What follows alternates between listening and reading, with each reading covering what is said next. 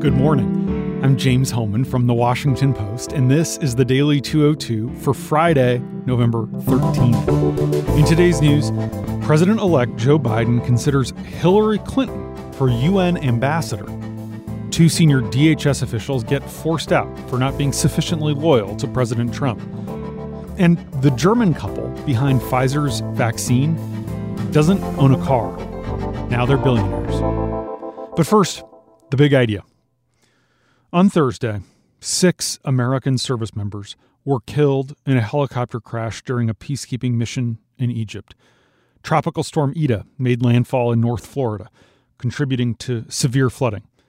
The stock market tumbled as the number of Americans infected with the coronavirus broke more records. There were more than 150,000 new cases yesterday alone.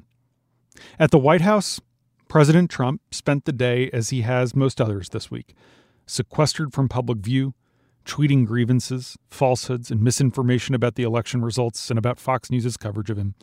Neither he nor his aides briefed reporters on the news of the day or reacted to Democratic leaders who accused Republicans of imperiling the pandemic response by refusing to accept reality over the election results.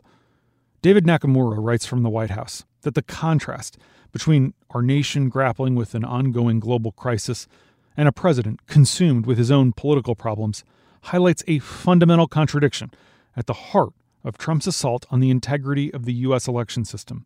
He is leveraging the power of his office in a long-shot bid to stay in the job while simultaneously ignoring most of the public duties that come with it.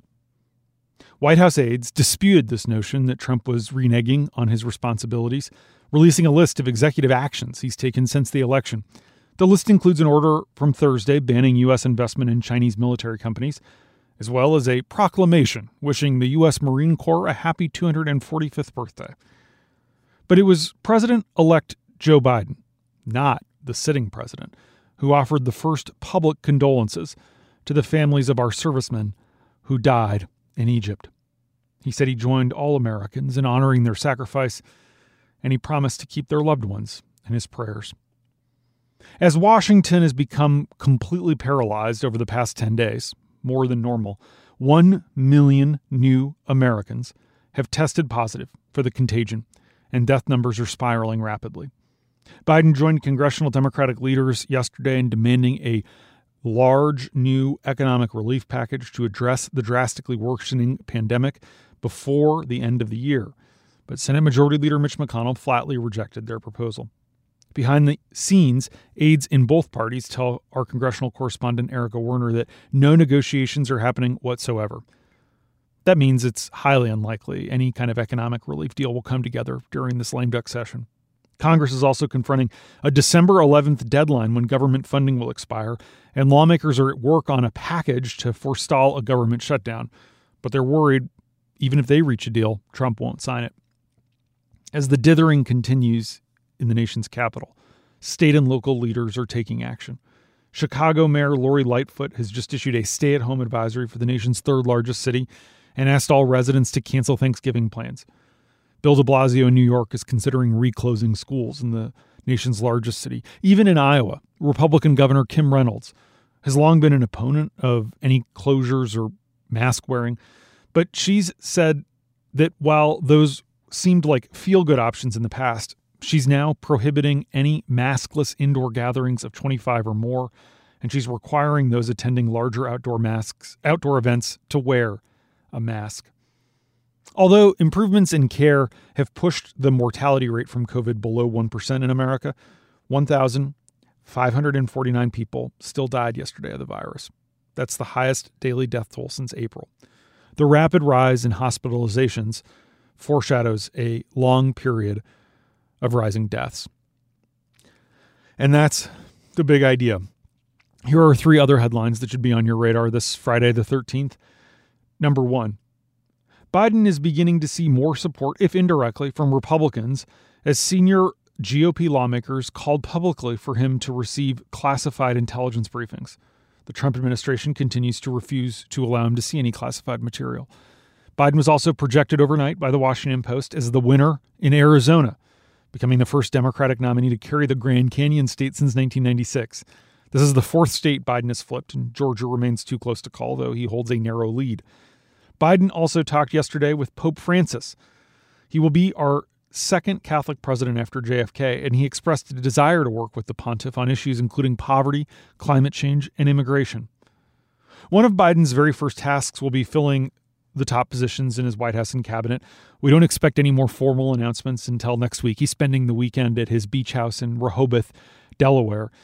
Our colleagues Sungmin Kim, Josh Dossie, Matt Pfizer, and John Swain report that one intriguing name being discussed privately in Biden's inner circle for the cabinet is Hillary Clinton. They're looking at Clinton as the potential U.S. ambassador to the United Nations. The thinking is that it would be a way for Biden to highlight the importance of that position in his administration, and placing her there would raise the prestige of the UN itself at a time when global cooperation and the U.S. role on the world stage more generally has ebbed. Another name we're hearing as a potential cabinet pick is Congresswoman Sherry Bustos.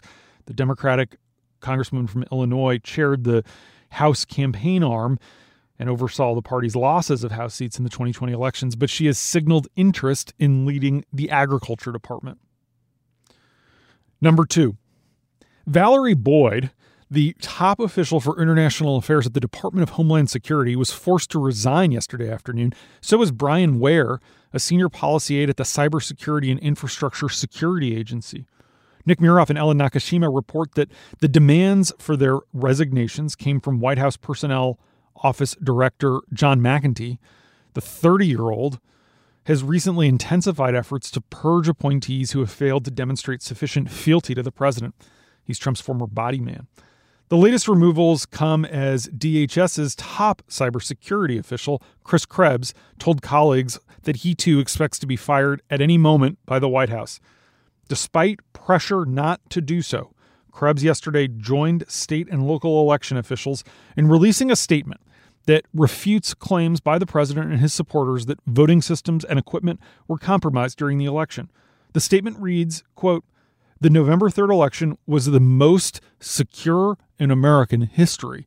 While we know there are many unfounded claims and opportunities for misinformation about the process of our elections, we can assure you that we have the utmost confidence in the security and integrity of our elections, and you should too." Number 3. At 8 p.m. on Sunday night, the phone rang with a call that Ugur Sahin, the chief executive of a German medical startup called BioNTech, had been anxiously waiting for.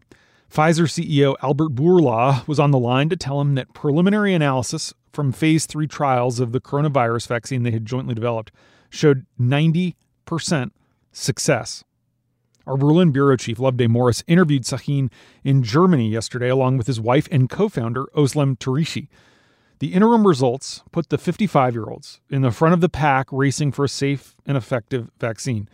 The stock for BioNTech soared, and the small company, by pharma standards, had yet to see any vaccine using its technology brought to market before now.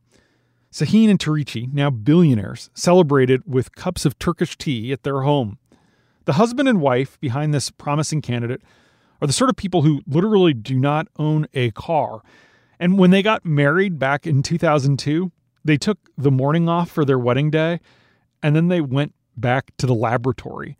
As she put it, quote, "Half a day was sufficient to celebrate." Both children of Turkish immigrants to Germany, they met while working on an oncology ward in Hamburg. They found that they shared an interest in getting the body's immune system to fight cancer.